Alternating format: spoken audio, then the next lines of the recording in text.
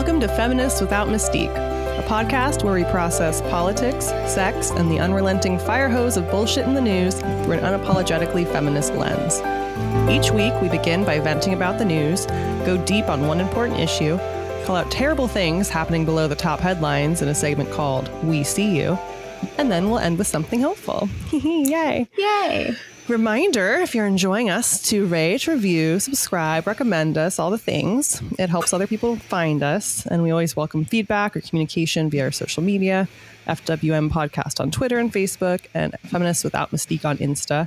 You can support us on Ko-fi, K-O-F-I, buy us a coffee, which really just goes towards our software and shit like that. But, it's cute to be like, it's for coffee. Yeah, we're like, it's for time. Really, yeah. Anywho, featuring a positive review that someone wrote that we like. This is from Nerdzilla138. Cute. Not what you're thinking. It's not stuffy or boring. I don't know why you thought that. It's not stuffy or boring, super regimented or dry. I felt while I was listening like I was sitting down to cocktails with some gal pals to just commiserate and vent about life and the crazy stuff happening around us. If you like to sit crooked and talk straight, you'll enjoy it. That was cute. Thanks, Nerdzilla. Thanks. We love that. We love that vibe. We do. Mm-hmm. Yeah. Oh, man. Another week in the United States. Wow. Wowie. Well, lots of stuff to get to. The most prominent is how we will talk about the most recent, very credible head-on attack challenge to Roe versus Wade. Yeah, I mean, I will just say, when I was doing a little more research on it and listening to a podcast, someone else talking about it earlier today, I was stress eating like no other. I had an entire ball of mozzarella cheese with pesto. Yes. I love that vibe for you. Actually, I probably had the equivalent of a mozzarella ball. I had a caprese sandwich and it was like thick mozz. Yum. Yeah. Moment for mozz. Yeah. Pouring out for mozz. It really helps get us through some of these tough times. Well, there were a lot of things this week, too, like in addition to the direct challenge to Roe, which is going to probably, which we'll get to. There were other distressing things. Marjorie Taylor Greene, who's been a We See You, she's already probably like Hall of Famer for our We See You. Like her and Mitch McConnell share the throne. Ew. They do. Ew. Yeah, so instead of making her a We See You, really just off the bat, she made like some really vile, ignorant comments that, again, she's always just like, she's really guarding that throne of ignorance, comparing the vaccine distribution effort to the Holocaust and like the Stars of David.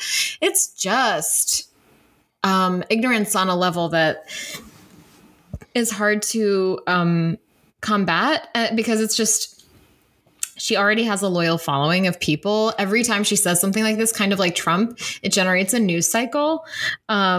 This one, though, was so bad that even Ben Shapiro said in response to her tweet, he said, "This is demented nonsense. It is nothing like the Holocaust, and any comparison thereto is both insulting and insane," which is crazy to find ourselves like in full agreement with Ben Shapiro. Like you said before, if you are eliciting that response from Ben Shapiro, then what you've said is truly wild. Yeah, you're not just in the wrong lane. You're off the course. You're in the woods. You're in a ravine. You need to get back on track. Not that she ever was on track. No, not that she ever was. She's awful, and there are at least 3 people who are running against her for the 2022 cycle. And I would just encourage everyone to go check them out and throw whoever sounds best to you some money. There's a woman, there are, I think it's a woman and two guys. There's Marcus for Georgia, a proud Army veteran, patriot, Georgia Democrat running for Congress to replace Marjorie Taylor Greene. He is at Marcus for Georgia on Twitter. There's Holly for Congress. She is a dirt road Democrat running against Marjorie Taylor Greene, a band mom, small business owner, and actually from Northwest Georgia, she says. So at Holly _ for Congress, for the number. And then Latifa for Georgia. She is a wife, mother, businesswoman, Georgian, Democratic candidate to unseat Marjorie Taylor Greene. She is at Latifa, LATEEFAH for the number for Georgia, GA. So just, I'm going to try to take my frustrations with Marjorie Taylor Greene and with all these people, and here's the goal for like this year, for me at least, sanity wise. And if it seems like we aren't ragging on every single news item as much, at least for me, the strategy is like recenter myself, get ready for tough fights that are going to happen for the midterms and for 2024. There's going to be so much work that we have to do that I need to sort of like be restoring my own sort of soul this year and trying to work on myself and like get some exercise and try to focus on career stuff and just try not to get so mired down in every Marjorie Taylor Greene quote and every little thing that's coming out about like how the Mueller, the Mueller team really flubbed their investigation. The more that comes out about that, the more it's like, oh, lots of missteps. It's like, that's really like, that's in the past. It's not going to do any good for me right at this moment. Yeah. We see all that she is doing. We hate her and we will do what we can to get her out of there. Yeah. She says or does something awful every fucking day. And it's all the same vibe. Yeah. It's all a big, racist, anti-Semitic, anti-everything that isn't like, I don't know, white Baptist, just pile of garbage. That's her brand. And she sticks with it. And it's like, I feel like Ann Coulter has such shitty opinions, but she also likes to just like get a rise out of people. And I feel like Marjorie so deeply believes in all of the trash she says. Like, she's not just trying to get a rise. She loves it. I mean, she lives for like tormenting AOC. I mean, not really tormenting because AOC is like, okay. Yeah. Okay, honey. Yeah. But I feel like she's just really, she's really on one, man. And the fact that she is holding an elected office is so terrifying. So terrifying. Every day that she is in office is a terrifying day. It's a problem. And there are, everyone in the Republican Party that isn't speaking out against her and refuting things repudiating her and everything she says, contributes to, I think, the hopelessness that I feel. And that would be everyone from the minority leader, Kevin McCarthy, to Trump apologist and, Mr. quote unquote moderate, everyone's social studies teacher, Ben Sass. I fucking hate him because he'll say that Marjorie Taylor Greene is like kookier than a Cocoa Puff or something. He has some like, she's kookier. It's just like you say that to donors in Nebraska, but you're not out there ever like really repudiating her or pushing your colleagues to censor her or censure her or get her out of or like expel her, which is really the only appropriate thing at this point. Paul Krugman wrote an op-ed in the New York Times recently called "The Banality of Democratic Collapse." And I'm sure he was probably referencing the Hannah Arendt piece called "The Banality of Evil," where she talked about the Holocaust and I think how essentially like evil is stoked through banal bureaucracy. People can just like push the responsibility or the blame on other people. And suddenly it's not only bystanders, but it's just people who are claiming that they were just following orders, didn't have the authority, like all of these things that humans do to justify atrocities. But I would just encourage people to read his piece because it talks about the democratic experiment may well be nearing to its end. He says it's not hyperbolic, but it's how cowards in the Republican Party and in kind of like corporate America and people who claim to be moderate, how they have allowed these crazy people like Marjorie Taylor Greene to dominate the conversation, the narrative, policy proposals. The GOP like entire platform is like dragged into the mud through the mud behind Trump and Marjorie Taylor Greene, and no one in any real way, in any real capacity, is speaking up. Yes, there was that 100 like prominent GOPers said like we might form our own party behind Liz Cheney, and it's like, okay, that was like a whisper, and I'll believe it when I see it. Where is the party? Come out and do it. So anyway, this is just like, we just have to take all of these things seriously. The big lie, the voters that's being used to justify all these different voter suppression efforts, and Arizona recounts that are like fucking absurd. So ridiculous, those fucking recounts. Yeah. So it's just a lot. There's a lot to be paying attention to. And, I hate it. Marjorie Taylor Greene she's just the tip of the iceberg. She's awful. Those Arizona recounts where they were like, there's like a secret message if you put it up to like blue light or black light or whatever. And they started like doing it to all the ballots and then found nothing. I'm like, I guess not. They thought like Trump was sending messages that there's a hidden thing and you can, no, y'all, what are you doing? What are you doing? What are you doing? I just. The election happened. Biden won. Trump lost. Let's just move on and put Trump in jail before the next election, please. Right. Can you imagine? Oh my goodness. Oh my gosh.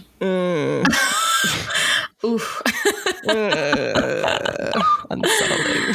I know. I mean, a piece of good news or hopeful news, again, trying not to get my hopes up, and yet there they are, just like floating off into space, is that the New York Attorney General, Letitia James, is confirmed that she's investigating Trump, the Trump Organization, quote, in a criminal capacity. So,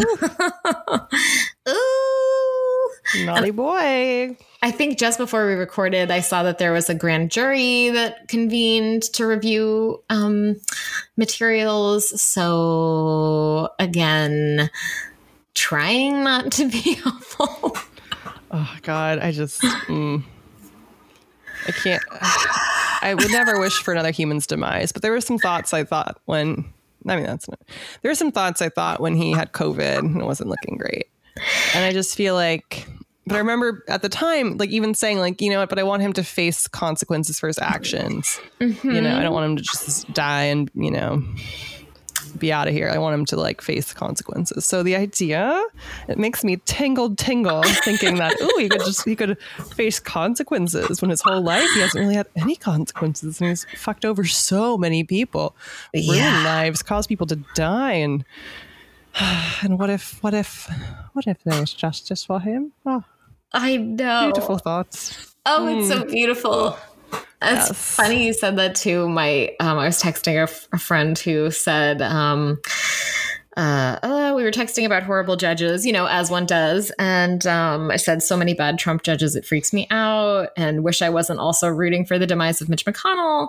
But like, I just have super dark thoughts about that man. And she said she's never been more aware of that side of herself than when Trump was hospitalized for COVID in the fall. So I really think it's a popular reckoning we all went through with, ooh. How do I feel about this in a real way? Yeah. I mean, ethically, his life cost a lot of other people their lives. Yeah. It's a conundrum. Anyway, he recovered from COVID because he had access to all of the things that other people didn't have access to. Yeah. And now he's just shitting about, going to Mar-a-Lago, going on fucking rants, like still not on Twit. Although fucking Florida is gonna, do you see what they're doing with like, they're gonna fine social media platforms that like ban political figures like Trump. Oh, yeah. Like, ugh, Yeah. that's all. Oh my goodness. But anyway, yes, we hope that he goes to jail. I just want to see his little face when they say guilty. Yeah. Ooh. Yeah, jizz to that. Jizz to that. Guilty. Take him away. Yes. Bailiff. Really getting into it. Need to change my pants. In the criminal justice system, Trump-based offenses are particularly heinous. Although I could never get off to it because I'd have to picture him doing something. And picturing Trump in any situation immediately makes my vagina clamp shut. Mm-hmm. But I would anyway, so I wouldn't actually be aroused if I really thought about it, because I'd like picture him in a jumpsuit and it's like, I don't want that. But I do want that. I just don't want it. Anyway, I digress. Also, didn't Stormy Daniels, like, she described his nether region? Yeah, it wasn't like an appealing description. And his sexual, like, I think he just kind of like thrusted a few times, and like that just kind of. Yeah. Anyway. It makes me sad. I feel things. I hope Stormy's doing well. I haven't heard from her in a while. I know. Yeah. I hope she's doing well. One more thing to hit in terms of people who are pissing me the fuck off. Kyrsten Sinema and Joe Manchin, the world's worst moderate Democrats, released a joint statement saying they, quote, implore their Republican colleagues to work with them on establishing a January 6th commission. LOL. I am tired, not only just like, I'll try to keep this succinct. I'm just tired of these two fuckwits living in the world that they wish was reality instead of living in the actual world that we live in, where Mitch McConnell has just openly said his whole thing is opposing. He doesn't care about working together. So, and then even though this was a bipartisan on the House, which is almost as partisan as the Senate, it's like 30 Republicans voted with all the Democrats to establish a January 6th commission, but bring it over to the cooling saucer, the Senate. Oh, where debate, it's a great deliberative body. And they're just like, no. It's like, you guys were literally under physical attack by a mob that was stoked by the president, and we're not, and 4 police officers died. We're not interested in, I thought about Blue Lives Matter, Back the Blue, all this bullshit. No one actually cares when it comes down to action. So anyway, Kyrsten Sinema and Joe Manchin, you're obnoxious. You were on my last nerve like months ago, and just join us. Welcome to the end of May 2021, where you actually have power to change laws. We worked hard to make it that way. So fucking get your ass up and do something. God. Do things, please. God, all that, and we're not even to our main topic. But it's a real rough one, too. A real fucking humdinger. Something we've been worried about for years and years and years. We've relayed our concerns, and so many people were like, we'll never lose the right to abortion in America. It's settled law. I would expect precedent. Is that? We don't know. So the Supreme Court has granted review in Dobbs versus Jackson Women's Health Organization, which is basically a challenge to the Mississippi's 15-week abortion ban. It's a standard that it's sort of like a direct challenge to the core holding of Roe v. Wade. And we've been talking, as I just kind of alluded to, about our fears with Roe v. Wade.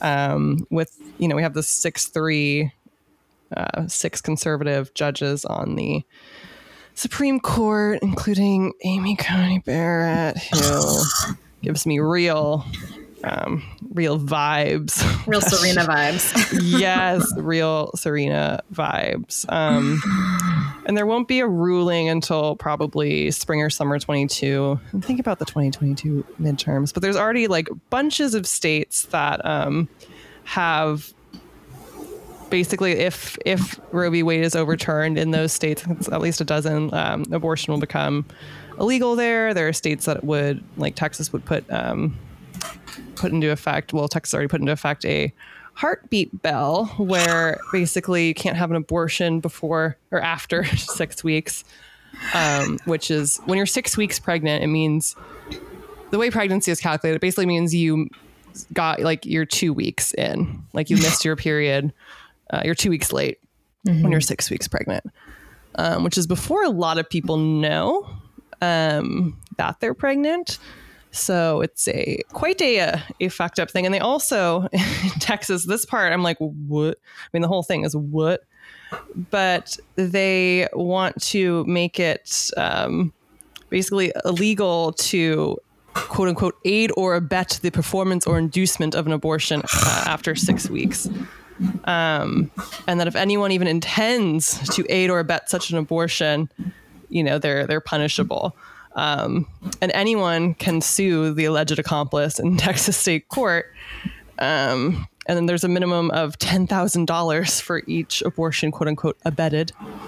And this can be like literally any human that like, so if you're in that position in Texas where you're pregnant and you want to have an abortion, and you tell anybody, you'll be afraid that that person could be, you know, charged with aiding and abetting you, basically. So it also just kind of makes you not able to talk to people about it, not able to seek support.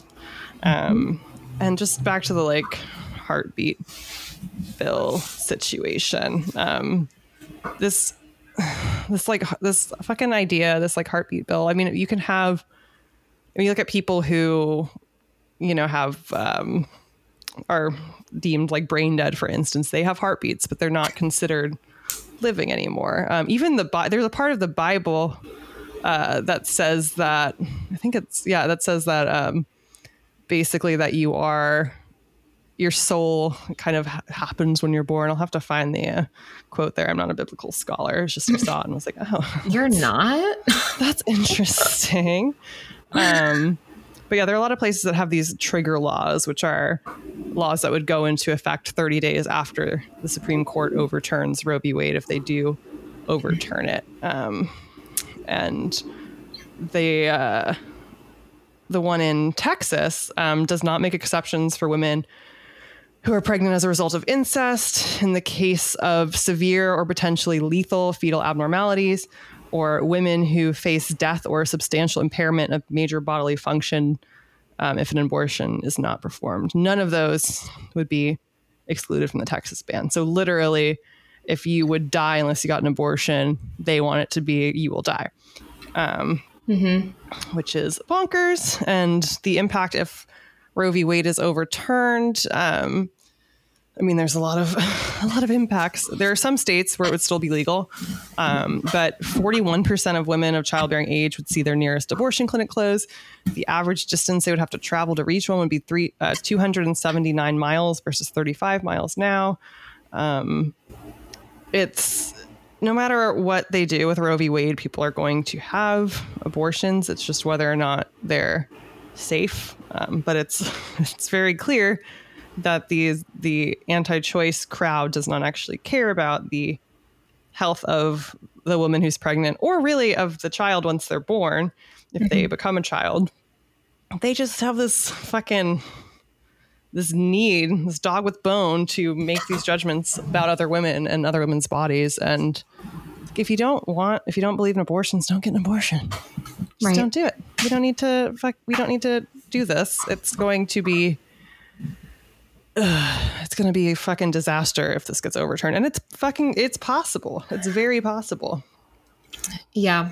It's, I think a lot of court watchers, a lot of politicians, a lot of people who follow the law, and reproductive rights advocates there's a lot of people think it's very likely this will be a direct repudiation. It will change Supreme Court precedent, 40 years of Supreme Court precedent. Shout out to Susan Collins, who cast the deciding vote for Brett Kavanaugh because she was convinced that she believed him when he said he supported the precedent of Roe v. Wade. So shout out to her, like literally fucking every week until this, she's going to be, I mean, honestly, one of the most loathsome. Okay, don't go down that road, Maria. But this is a hair on fire moment for the whole movement. This is what we have been worried about. These are, I mean, all of the tears when Kennedy announced his retirement. And I mean, before that, when Obama was not able to, when Mitch McConnell blocked Neil Gorsuch for months and months and months. I'm sorry, Merrick Garland and Neil Gorsuch was able to be appointed. And then Amy Coney Barrett, who is the final. The court is 6-3 conservative, so it's a supermajority conservative court. Previously, John Roberts, who is a conservative, was narrowly tailoring any of his decisions that even approached reproductive health. And in the hopes, I think, that he could keep things on an even keel. He didn't want to be, I think, the Chief Justice presiding over the repeal and the rollback of Roe v. Wade. And now it doesn't matter if he sides with the liberal justices. It's still very likely that it's going to be just fully overturned.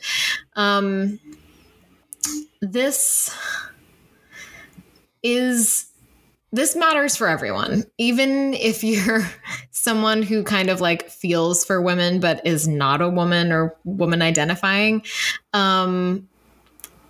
If you think that conservative rights groups and this conservative court will stop once they've rolled back a woman's right to an abortion to make her own healthcare decisions, you are mistaken. Likely, once Roe is repealed, they'll go after other rights that might have to do with making with privacy rights, contraceptive choices. They will pick other issues and they will go at those issues like a dog with a bone. So this is sort of the end game of the like creation of the Federalist Society in the 80s and this like decision by conservative activists to make their sort of like litmus test for being an acceptable conservative judge, like someone who is anti-choice. But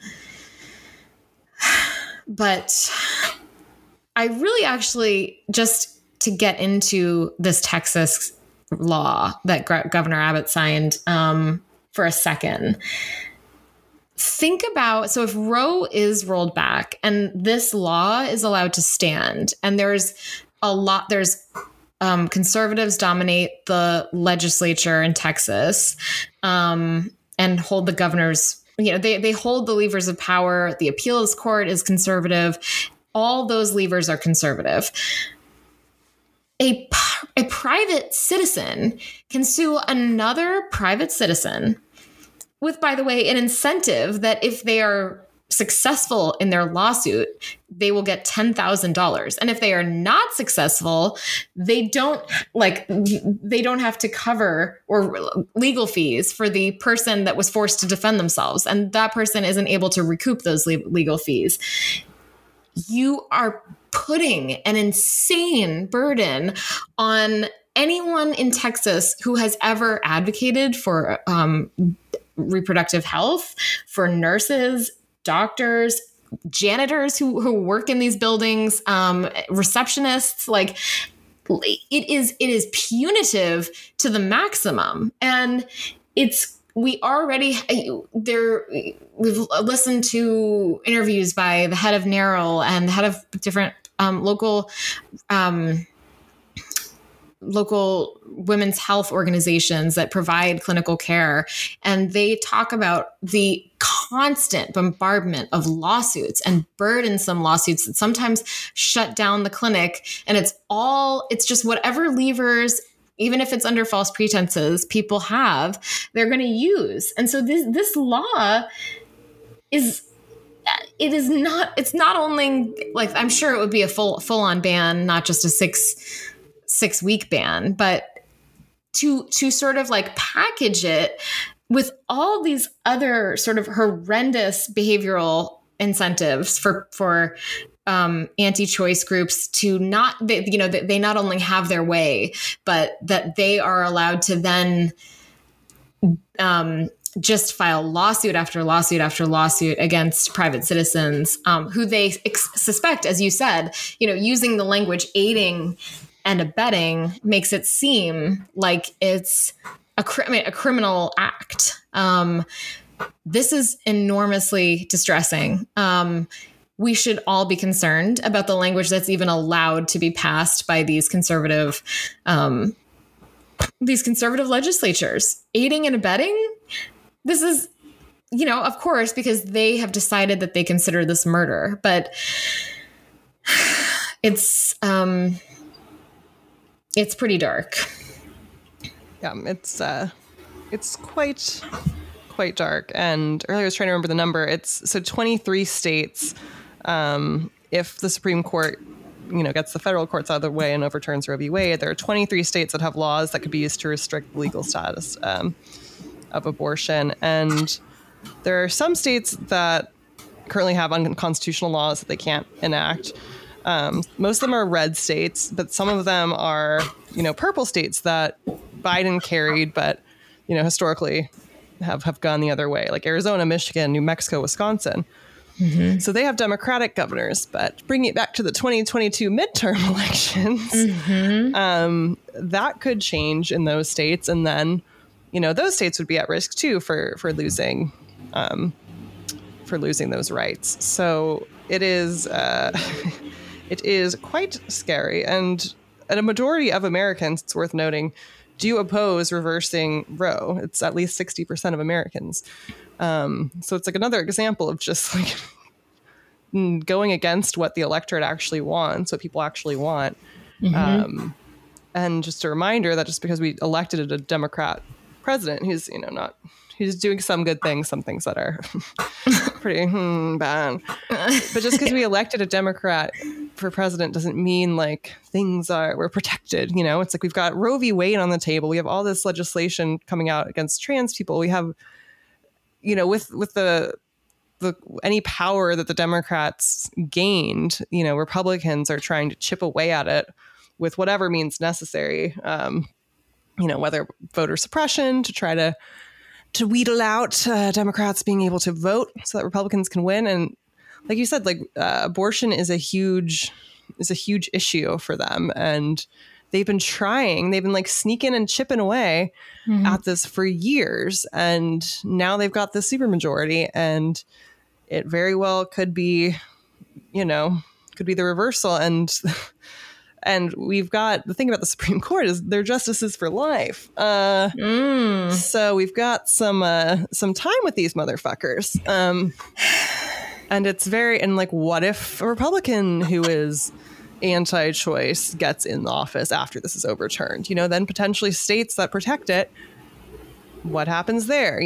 It's a very, very, very scary is an understatement. It could be quite a domino effect that brings us back so many years and would cost women their lives, would cost so much to so many people, particularly low-income women. Mm-hmm. Because if you're wealthy enough, you can go to another state or you can fly somewhere. But if you've got to go even the 329 miles, that the average woman would have to go rather than 35 miles or 249 miles. Even that is a huge is a huge difference. You know, if you don't have a car, not everywhere has great public transportation. And so you're left with, you know, people trying to commit abortions themselves, which can end very, very badly with infection or hemorrhaging, things that can kill you and historically did kill people. So it's just, the stakes are so high, and it's almost, I mean, we've been afraid of this for a while, and it's almost surreal that it's possibly happening now. And we're going to have to wait, you know, like a year to figure out, to see what's going to happen. But the wheels are turning, and it is a frightening time to be an American, for sure. It's surreal.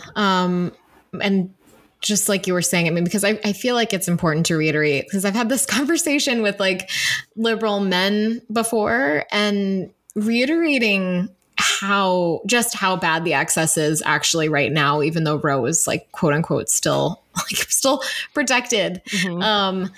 200 to 300 miles. I mean, think about that. If you are a working mother who already has kids, which the majority, like, it's some majority of women who are seeking an abortion already have children, and it's a personal choice. Like, but so you have to find childcare. You have to get time off of work, or get someone to cover your shifts. You have to, in some cases, go and have an initial visit, an initial consultation, and there's a waiting period. You have, like, it's not just one trip. It's expensive. You have to get the funds together.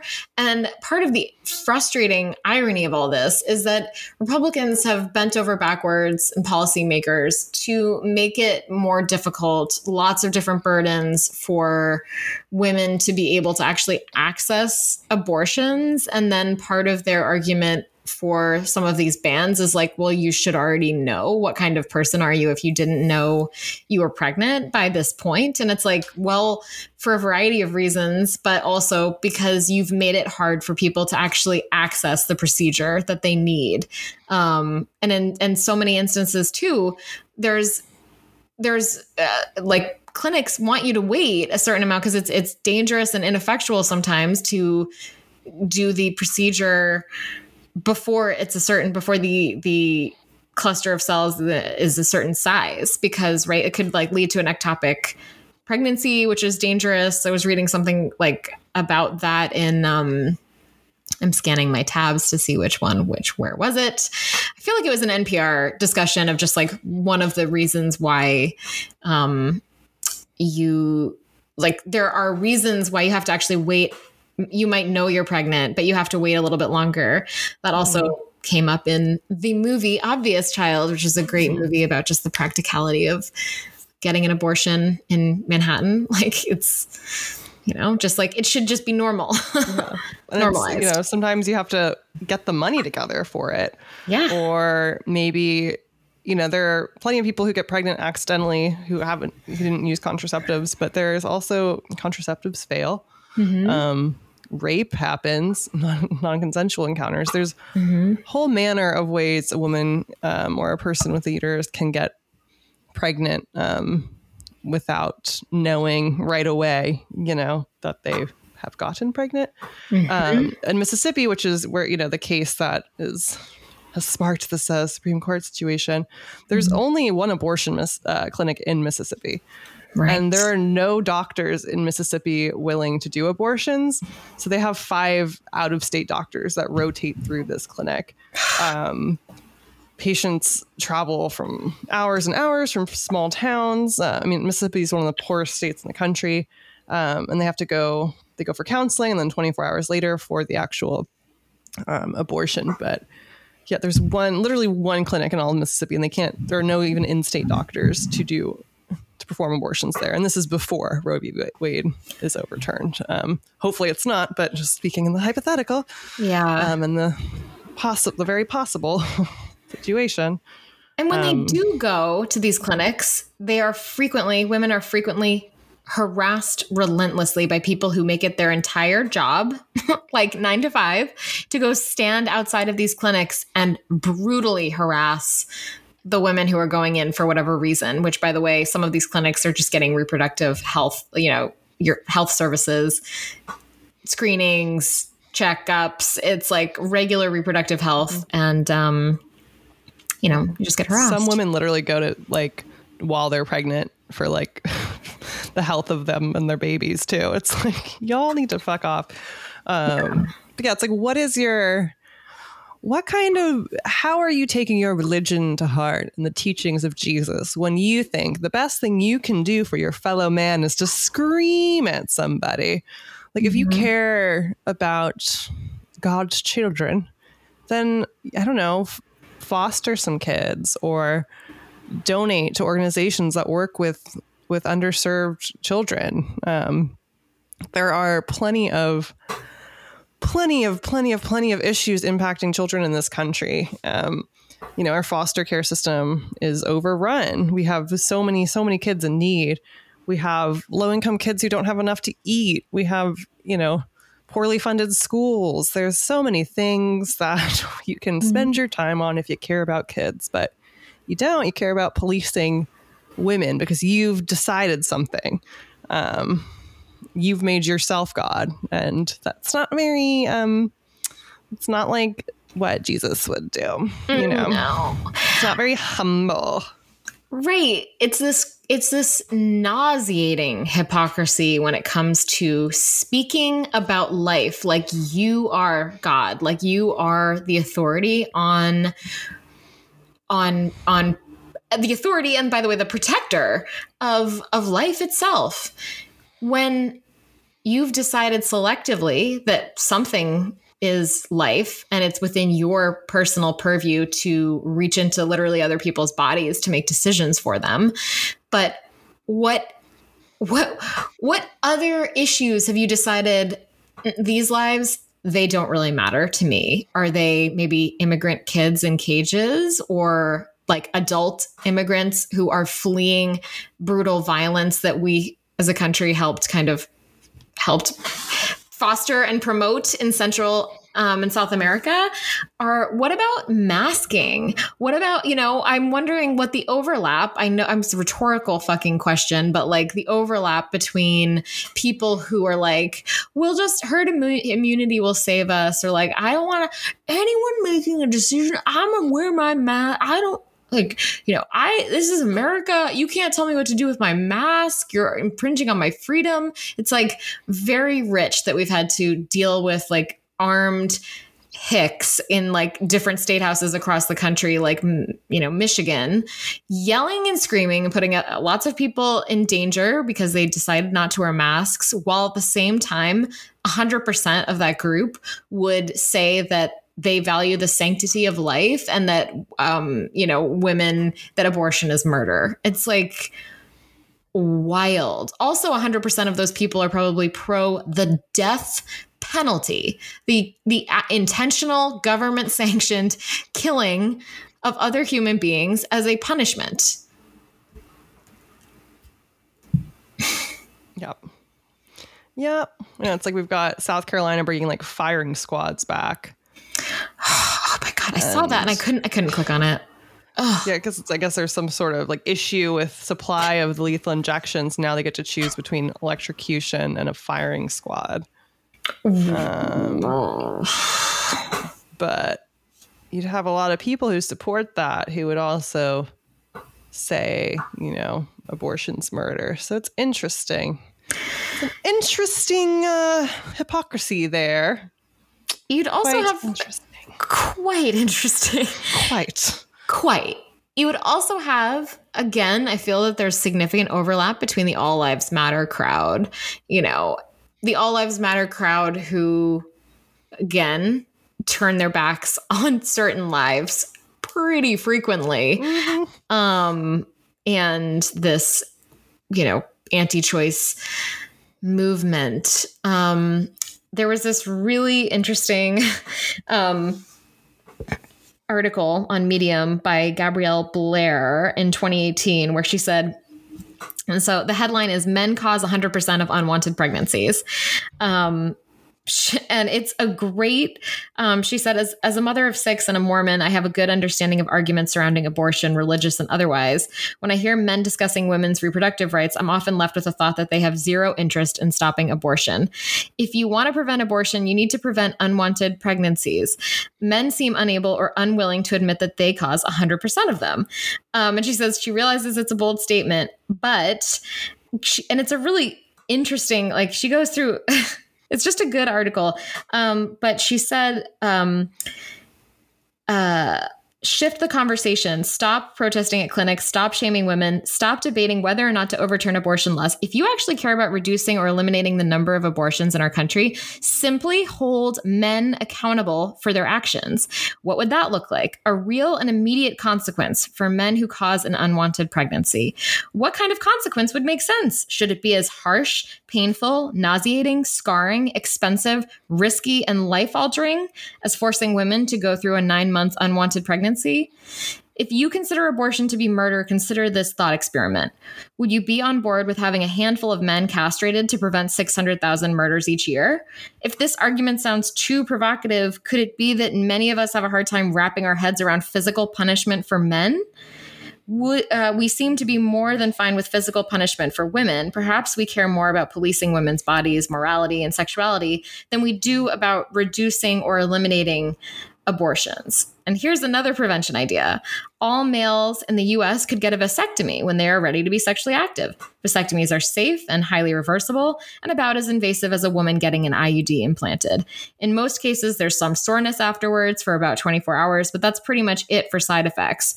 Take a moment to remember that female contraceptive options used by millions of women in our country and billions across the world have well-known side effects, which can be brutal and severe, and yes, also include soreness. If and when a man becomes a responsible adult, finds a mate, and wants to have a baby, the vasectomy can be reversed and then redone once the childbearing stage is over. Yeah, queen. Snaps and snips. I love it. Snaps and snips. So yeah, that check out that article if you want to read it. Just like a sassy little on point. That is so on point and like great points, but like men will be like, what? It reminds me of, like I love Legally Blonde. In Legally Blonde, when she's like, any masturbatory emissions where the sperm is clearly not seeking an egg could be termed reckless abandonment. Yeah, that's right. The gas queen. Elle Woods was ahead of her time. Yeah, I watched it recently, and of course there were a few things where I was like, oh, this was made this was made 20 years ago, but overall it fucking held up, I'd say, overall. That's great. Yeah, I really good to hear. Sidebar, the sidiest of sidebar. Legally Blonde, still a terrific film. Terrific film. Yeah, really enjoy it. All right. Yeah. I guess. And I just one more thing, just about that. As of May 16th, this is according to, I think, the Guttmaker Institute, 549 abortion restrictions have been introduced across 47 states, including 165 abortion bans. So this is happening at an absolutely head-spinning pace. And courts and groups are emboldened because of because of the way that Trump stacked the courts in his favor. Nearly 3 in 10 of all active federal judges in the U.S. Were appointed by Trump. He appointed over 200 federal judges. And that is, in case anyone needs a reminder, because Mitch McConnell spent years with his primary objective of just blocking all of Obama's court appointees. In one instance, he blocked a court, a judge who was supposed to be in Amy Coney Barrett's spot. She died while she was waiting. It was a Black woman. She died while she was waiting to be confirmed. And Amy Coney Barrett was appointed in that spot. So this is a horrific legacy of Trump. And it should go without saying, but of course it doesn't, that anyone who thinks that you sound smart being extra cynical and saying like, well, really, like two sides of the same coin, Democrats and Republicans. Am I right? No, you are not, because if Hillary Clinton had been president, we would have 3 liberal justices. we would have 3 liberal justices, and we would have over 200 more federal court judges who were sympathetic to Roe and who were more left leaning. So elections have consequences. Democrats and Republicans are absolutely not the same, not two sides of the same coin. They make cynical, shitty decisions sometimes. We're seeing it with Joe Biden. It's uninspiring and certainly frustrating to watch with Joe Biden and Joe Manchin, all the Joes and, white women who are, propping up misogyny where they absolutely have no right to. So, but they are not the same. And this is, and Roe being rolled back is going to be, is like the absolute, like just the exclamation point of that. They are not the same. No, different coins altogether. And like, you can have your criticisms of Democrats and Joe Biden. I have aplenty, but to act as if, it's such a lazy, like, it's all the same. No, it's not. There are valid criticisms to be made, surely, but it is such an overly simplistic, lazy, obnoxious, fucking privileged ass read to say that they're all the same. No. Different coins altogether. Yes, I'd like the coin I vote for to be like a little more progressive, but like I'm not going to just not vote or vote for the other coin because it's not the same, because it's not the same. It's very different. Yeah, God. Different coin, different currency. Different currency. All right. And now for We See You. Now let's get riled up. Let's get real riled up. Oh, my goodness. So earlier this year, you might have heard about Bartram Trail High when there was a day where they had dozens of girls taken out of class and they had them unzip their fully zipped sweatshirts. They were wearing their sweatshirts zipped in front of other students and teachers to reveal if they had like tank tops or sports bras on. And if so, they were deemed in violation, which is so like there have been plenty of days where I wear a hoodie with a sports bra under it, and I don't like unzip my hoodie and run around in my sports bra. Yeah. I mean, that's my right, but it's just like sometimes I choose a hoodie as a shirt, and it's not on you to fucking judge me for that. But anyway, really fucked up and humiliating and kind of shows like what Bartram Trail High is, what their vibe is. So they decided to outdo themselves because the unzipping wasn't enough for them. And their yearbook came out, and they found that 80 of the students' portraits were digitally edited. Some of them like very, very, very poorly so. And they were all female students, these edited photos, and they were all edited to add more clothing to chests and shoulders. And look this up, look at the photos and how fucking ridiculous this is. The school district said that the decision was made by the yearbook coordinator, who was a teacher at the school, who's decided that the photos were in violation of the school's dress code. Although it's interesting because they weren't, taken out of class or called out for violating the dress code. And if you look at the photos, there doesn't seem to be any sort of dress code violation happening. And the photos that I saw there was nothing remotely inappropriate about them. They were women or girls, or I don't know how old they were, if they're 17 or 18, but young ladies who had, breasts, and there was a hint that they had breasts, and that must be covered by a poorly edited like flannel, like putting a sleeve over their fucking shoulder and chest. Absolutely ridiculous. But the thing is, if you look elsewhere in the yearbook, there's the swim team with men, boys, and Speedos. And I'm pretty sure they don't allow Speedos to be worn in the classroom. And there's other photos in the yearbook that have students outside of, not even outside of school, but doing their extracurricular activities, wearing clothes that are more revealing than in the yearbook photos themselves. So it's a pretty blatant sexist attempt to shame young women for, I don't know, having boobs and not wearing turtlenecks. It's 2021. When will this end? Will this ever end? And how humiliating for those girls to get their yearbooks. They paid $100 for, apparently. My God. And to see that their photos were poorly edited. Like for the most part, if you look at the photos, it's very, very, very poorly done editing. It's not like, oh, they just adjusted the neckline a little bit, which also would have been equally fucked up. But they made these like their senior photos humiliating. With no warning. This creepy teacher was deciding that, you know, he was getting a boner from looking at them. So must be something wrong with the girls. So we see you. This is disgusting. I feel awful for those young ladies. And the school has fucking problems. We see you. Oh God, we see you. I'm so glad you did that one. There was like looking at those photoshopped, you know, just seeing like flannel one. The flannel one. Yes, exactly. It's like a fucking like sleeve, just like this is shirt. No. Oh my gosh. Oh, it's awful. And I mean, the humiliation of these poor girls, they should all get their money back. They should have to redo the whole yearbook at the school's expense. They should slap them with a lawsuit. It's just so fucked up. Honestly. And they can get their money back, but only if they return the yearbook.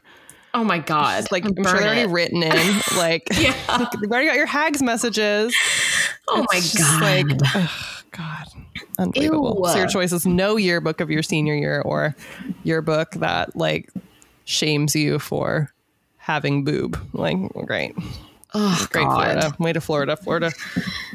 Yeah. Well, I have another body shaming from Florida. We see you. And to quote my mom, who actually emailed me this story and the one that you just did as potential we see yous earlier this week. Yes, Patty. The subject line was, what is this, body shaming week? Tell him, Pat. Yeah, exactly. So this one is in Bradenton, Florida at Braden River High School, where a poor 17-year-old girl who had a fucking sunburn decided, okay, this bra feels like too constricting, so I'm not going to wear a bra today, but I'm going to wear like a big, baggy, oversized crew neck t-shirt so that no one is like looking at my chest. But apparently, like, pretty soon into her school day, she was called out of the classroom to meet with two school officials. And they asked her why she wasn't wearing a bra, and she told them about the sunburn. Then they said she's violating the school dress code, but the 2017 to 2018 Code of Conduct does not say that bras must be worn by female students. Not even a rule, but they said she was violating the Code of Conduct, and they told her to put on an undershirt because boys were, quote, looking and laughing at her. And so later she said that no one was looking and laughing at her. Like, no one said a thing to me until I was in the dean's office. So, and I would have been aware of someone like looking and laughing at me. Yeah, teenage girls are aware when someone's laughing at them. Yep. Yeah, looking or laughing. We seem to notice both. But she was crying. She wanted to go home, and she called her mom, who is a registered nurse. And she basically, the mom said, "I'm working. Can you just put the undershirt on and call it a day?" But so she was embarrassed and angry. This is according to the New York Times, but she put on the undershirt. And the dean instructed her to stand up and move around for her. And like with this undershirt on. And Lizzie said, I looked at her and said, "What do you mean?" I was a little creeped out by that. The school has a strict disciplinary policy. And so she didn't want to appear defiant. So she said she did. And then the dean told her that her nipples were still showing through her t-shirt and that she should use bandages to cover them up. Following that comment up with, quote, "I'm thinking of ways I could fix this for you. I was a heavier girl. I have all the tricks up my sleeve." Oh God, who hurt you? It's like, honestly, every single part of that is its own horrendous anecdote that I'm sure would like scar me for life. I mean, I remember every comment that anyone, and there have been many comments that like women, some like through all ages have made that say, I used to be chunky too. I was thicker. I get it. You know, they're women. I mean, yes, I know I have like some, you know, extra pounds, but like no one wants to be called out on that. Least of all a fucking teenage girl at school by an authority figure. So she was given adhesive bandages, 4 adhesive bandages, and they had her X out her nipples. on her sunburned, already humiliated body. That sounds so painful. They should sue the school for like abuse. Yeah, exactly. So yeah, this was a whole shit show, and she called her mom the second time. Her mom was like, all right, I suppose I can leave work for this. I can't even imagine. I would be rip shit. I'm sure my mom would have done the same thing, like been like, I mean, you like enjoy being in litigation for years, you disgusting, creepy, petty people. So yeah, this is a major we see you again, just along the lines of like, why are we all about humiliating women, teenage girls? It's already an incredibly sensitive time, and it's always putting the onus of like their sexuality, which like they cannot help, on them. And it's like it never focuses on guys, what their responsibility needs to be, and also just is just a culture of shaming that I hope that we're going to be moving out of soon. I think it seems like there's more and more advocacy, and then the outcry gets louder and louder around these issues. So I'm hopeful that hopefully these fucking stupid stories out of Florida will cease soon. We see you. We see you. Jesus. Yeah, and if there were in this scenario, but like if there were boys like laughing at a girl's boobs, like why aren't the boys in trouble? Right. Good question. Being little fucking creeps. Why is she in the dean's office jumping around like, oh, fuckers? Oh my God. All right. Yuck. Chip and Joanna Gaines. Oh, it's been real, you two. I enjoyed you, but so last June they appeared on the YouTube show called Uncomfortable Conversations with a Black Man to talk about race. And fucking Chip, said that having those conversations was exactly what we need to do for this exact time. And that month, the Gaineses donated a bunch of money to racial justice organizations like the NAACP in Waco, the Thurgood Marshall College Fund. And they said that they had plans to implement diversity and inclusion training for their employees. So like that was great. We're like, great, way to go, way to learn. We love it. We love it. But they did whoopsie. There's a candidate for school board in Grapevine, Texas, Shannon Braun, who is the sister of Chip Gaines. They both donated $1,000 to support her campaign. And the problem with that is one of her big platforms is that she wants to ban critical race theory. She says she'll vote down anything and everything that further promotes critical race theory in our school district and actively work to remove all critical race theory. She says it's the single most divisive threat in education. So she's got some firm words. And just a minute ago, I mentioned how the Gaineses said that they were going to implement diversity inclusion training for their employees. Yet, here they are donating a couple grand to someone who wants to take that away from students. And what critical race theory is, it's like an academic framework. It's based on the idea that racism is a social construct embedded in our laws and institutions. And conservatives are hating this. They're hating this because it points out that like white privilege is a thing. And hey, maybe some of our systems need some work. I don't know. They feel attacked. And one might say they want to cancel it. They don't like it. It's like Chip.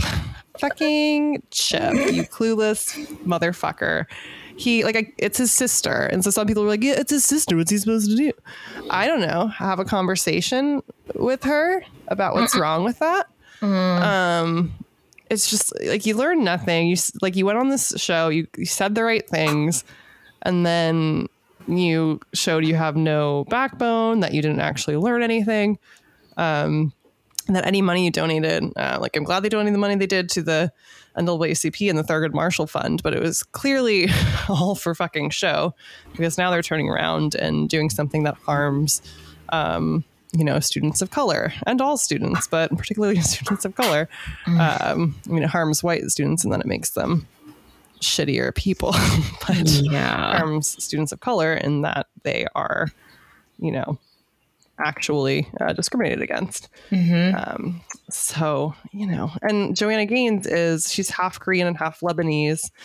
And they have kids together. So it's just like kind of a bum that they're raising these mixed race children and are just being complete motherfucking cowards. And apparently they're also members of a church that's anti-gay marriage, which I just learned as well. So Jeez. Double we see you. I mean, and they have this like we're a wholesome, great family vibe on their show. But they're not who I thought they were. I mean, Chip seems like kind of a dipshit, but anyway, I digress. We see you to both Chip and Joanna Gaines. We see you, you guys. You guys. I mean, also as we record, meant to say this at the top, but it's the 1-year anniversary of the murder of George Floyd. And there are a lot of important reflections that are kind of people are on, throughout the interwebs are having about, performative allyship and Black Lives Matter movement. What has been effective in the last year versus, for a lot of corporations, like what did they pledge to do? And then how much money did they actually spend trying to make things better? And it seems like, throughout the year, things just got worse and more inflamed, like in a negative way. There's all this talk, critical race theory. One of my WeCUs was actually almost that Nicole Hannah-Jones, who is a professor and writer, the author of the 1619 Project. She was denied tenure at UNC, where she has studied and taught for a long time and had put together a very compelling package for her tenure. And it was blocked by the board of directors because of her 1619 Project and critical race theory. And it's just for right-leaning people who are constantly bleeding about cancel culture, the consequences of speaking about race in an honest way and trying to have new constructs with critical race theory, really, and that journalist from the AP who was fired this week because she retweeted a couple of pro-Palestinian or barely pro-Palestinian things. The people who are getting canceled, it's not happening on the right. It's not happening. It actually ends up happening to people on the left. So whatever. It's like a total meaningless conversation. But anyway, we see you. Okay, that was a rant. That wasn't even our I did text you earlier this week last week saying it feels like there were a lot of we see yous, potentially. Yeah. There were some naughty people. But okay, all right. So my next we see you is to the brutality of President Lukashenko of Belarus. He is a dictator. He's the only real dictator of a European country. But so this needs to be screamed from the rooftops. This is another thing where I'm like, why hasn't Biden said more? I mean, Jen Psaki said more, but anyway. So Roman Protasevich, this Belarus activist, was making his way with his girlfriend from Greece to Lithuania, and Belarusian fighter jets basically forced this Ryanair public plane, not in Belarus, but they forced this plane to land in Belarus right as they were kind of descending into Lithuania, and the flight made an abrupt change of course because, according to the transcript, the air traffic controllers from the Belarusian ministry told the pilot, quote, "You have a bomb on board and it can be activated over Vilnius," which is the city that they were going to be landing in Lithuania.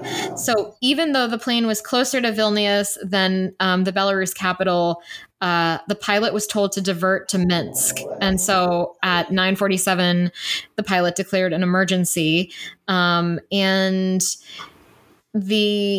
So they had to land in Minsk, and a military jet escorted the plane to the airport. So they were like, this was a hijacking. This is being described accurately as a hijacking on an international level, to capture and torture and perhaps indefinitely imprison, but maybe even kill this activist, this opposition activist to Lukashenko, who has been in power for a very long time in Belarus. And you might remember he was making the news last year because there was a lot of actual protests happening actively, and that it was likely that he definitely lost the election. He just rigged it against his the opposition, and then the woman who definitely would have won in a fair and free and fair election, she was forced to flee. So it's a dictatorial regime in Belarus, and this latest move hopefully will spark a major international incident, because we can't just be having planes being diverted from their course, like a public plane, a Ryanair plane from Greece to Lithuania.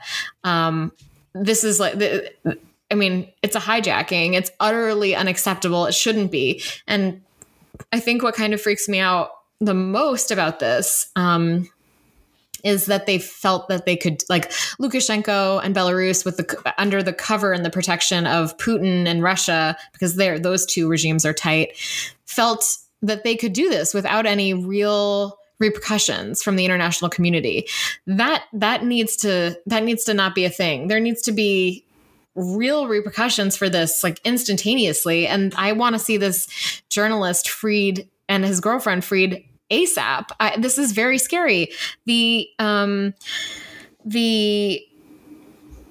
journalist appeared in a video clip released yesterday saying that he was in good health and appeared to confess to crimes that he had been charged with by the Belarusian state. But he looks like it looks like he's under duress.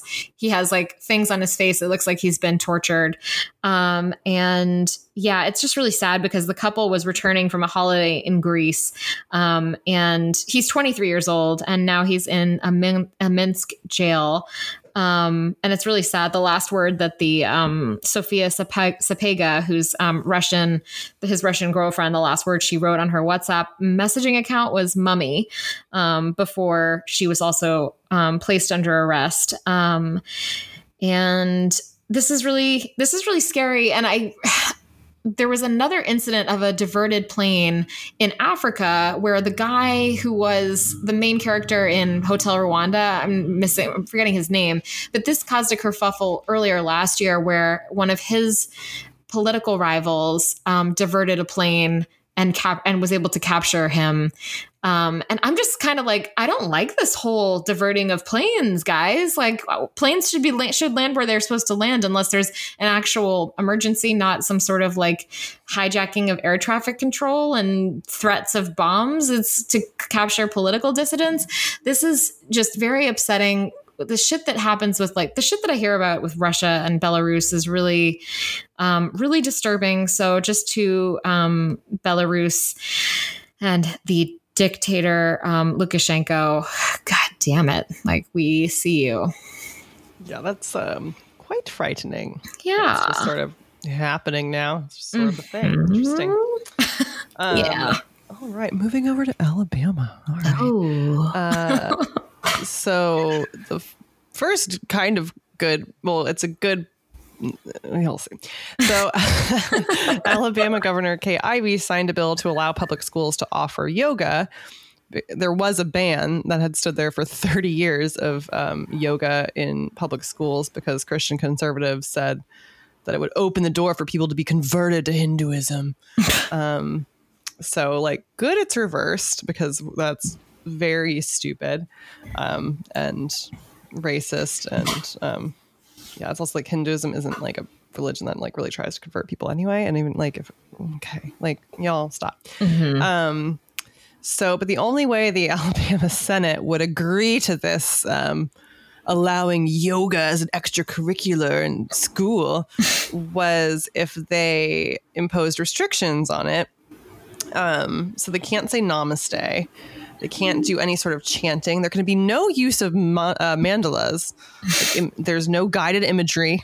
Absolutely not. No visualization. No. And then, yes, it says namaste greetings shall be expressly prohibited. It also requires English names be used for all poses and exercises.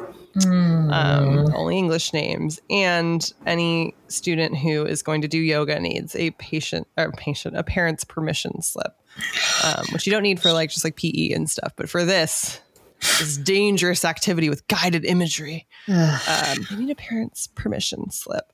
Jeez. So it's so blatantly just like racist and stupid. The practice of yoga is good for physical health, for mental and emotional health. And part of it is, the use of things like guided imagery, and like the need for English names for poses, like, little blatant there, buddies. Yeah. Little blatant there, which also takes away from like the learning portion of it. Like it could be an opportunity to learn about another culture, learn about the origins of yoga, but that's too scary for the Christian conservatives in the Alabama Senate, who are very scared that all this rampant yoga in the schools will cause these children to become practicers of Hinduism. Oh God, no. Like, also it's like, okay, if you want to like practice Hinduism, like do it. But like, it's not as if there's going to be this massive conversion because they let you do fucking yoga in school. It's ridiculous. It's unnecessary. We have enough of this kind of shit in the world. Like, let them say namaste, let them have their guided imagery, let them live their fucking lives. I'm glad yoga's back. It's ridiculous. It was banned for 30 years. Like, what a move. Yeah. So we see you to the Alabama Senate. Get your shit together. Calm down. You need to do a little yoga. You need to meditate. You need to relax. You need to relax. Yeah. Oh my God. All right.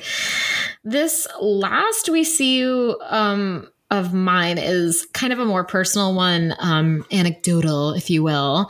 And I realize at the outset of this, it's definitely a bougie first world problem thing happening in my area here. But I do think it's important because it's sort of like we talk about believing women. We talk about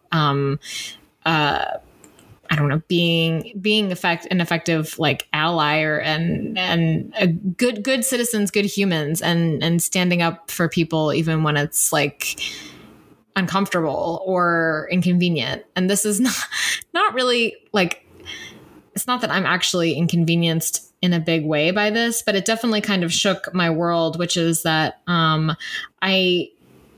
typically I go to the same market to get natural wine, and there's a cute little boutique shop, and there's like a meat shop, and there's just like this is like just in Capitol Hill in Seattle, there's a market where there's all these lovely little just boutiques, and it's small, and it has been a place that I've really enjoyed going. Like, it's walking distance from my apartment. So over the last 3 years, I've found a lot of solace and had really good times walking there, and like moseying around and getting little things and spending too much money accidentally on something dumb.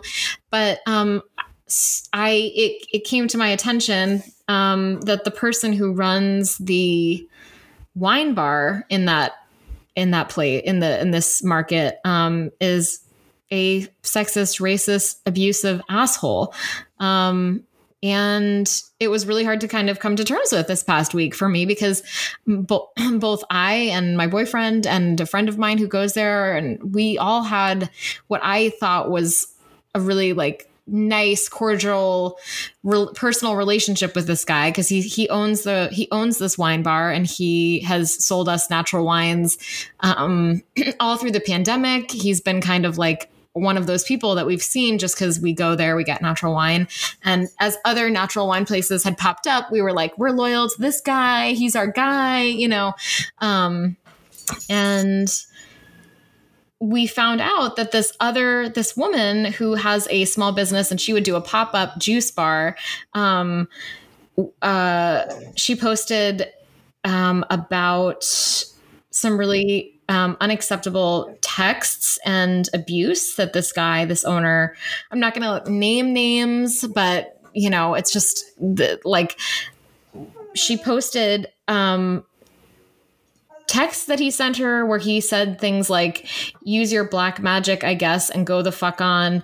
Move your black girl magic project elsewhere. May I suggest the, quote, BLM community of greater morons that lack everything, quote, anywho, fuck off then. Which on its own was like a super disturbing, it was a disturbing sort of text to read. And this woman said, that this guy has negatively affected her business and personal well-being. He filed legal action against her and has been hostile and made her life and her business personally very difficult, but that she's now found a better spot, thank goodness. But through her speaking out, I was able to sort of follow along. And in the comments, there were a lot of women who were commenting that they had similar problems with this man. And that it seems like it's been an open secret that this guy has been an abuser who people have taken to court and gotten restraining orders against since 2004.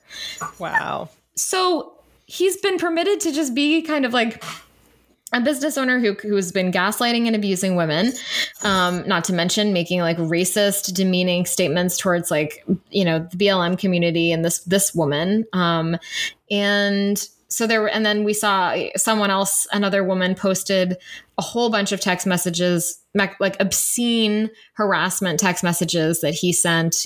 She had the receipts from 2019.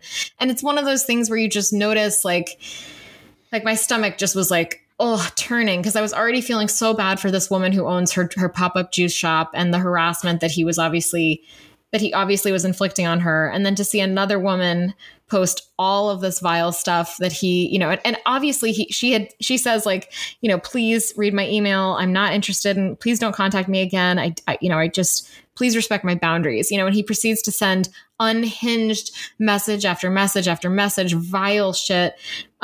So these women were really brave in speaking out. It really pains me. It really is like, it really fucked with me just thinking like, wow, this guy who I've financially, supported for a long time and like had, I thought that he was fine. I didn't think, maybe a little weird, like, I don't know, sometimes like, but overall, if you had asked me, is this guy like an abuser or a racist? I mean, no would be my answer, obviously, because I wouldn't frequent something like that.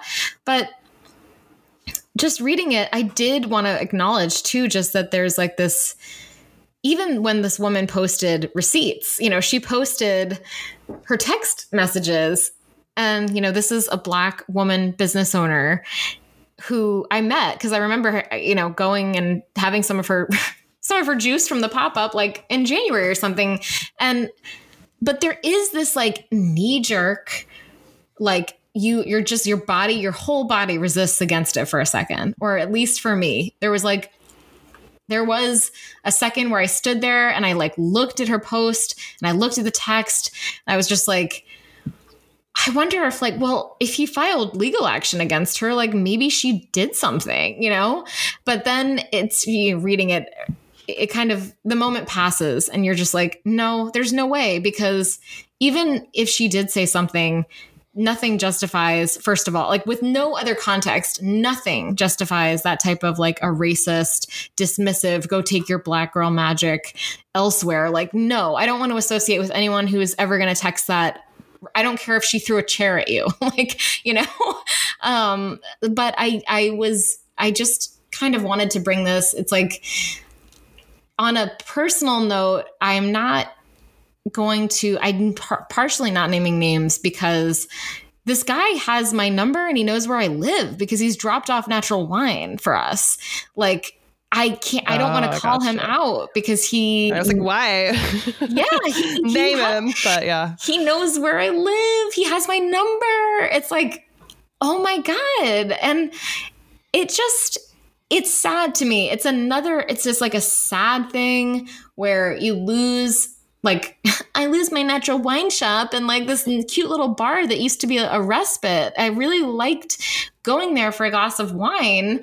I really have enjoyed the wine that he would recommend. And now it all seems it's all ruined. It's all bitter. It's, and it just is a reminder that there's like, I don't know, there are a lot of bad people out there. And I think in the restaurant industry, there's just so much ugly shit that happens that gets swept under the rug. I mean, this man had a successful wine business, which I hope he will be challenged by. And in this moment, although I don't know, because if I wasn't on Instagram and if my friend hadn't followed this juice bar, I wouldn't have even known about it, probably even now. So I don't know if there's going to be any repercussions for him, but it makes me really sad. It's a we see you to the racist, sexist disappointment in my life. So to that guy, we see you. Yeah. Sounds like you've got some new natural wine places to check out, though. That'll be fun. That will be fun. All right. So our good thing. Yeah. We both were like, yes. You might have seen the viral clip by the band, the Linda Lindas, some young gals. They made a song called Stupid Racist Boy, and it slaps, based off of a stupid racist boy who had some stupid racist things to say to a young Chinese American girl. So it was great. It's like I said, it slaps. Great message. Girl power. Here for it. Yes. And after that went viral, now they've been signed with a record deal. Yeah. So love that for them. Love that for them. Makes me so happy. Yeah, check it out if you haven't checked it out yet. Check out the Linda Lindas. The Linda Lindas. Stupid Racist Boy. And you pointed out, I didn't realize that they were featured in the movie Moxie, which we discussed on our pod. Yeah, I know. I didn't realize that either until, Twitter knows everything. Twitter knows all. So yeah, check out the Linda Lindas. It'll make you feel really happy. Yeah. Yeah. And on a final note, Feminists Without Mystique is a part of the Frolic Podcast Network. Find more podcasts you'll love. frolic.media/podcasts. Ooh, you said it in such a sexy tone. You like to follow.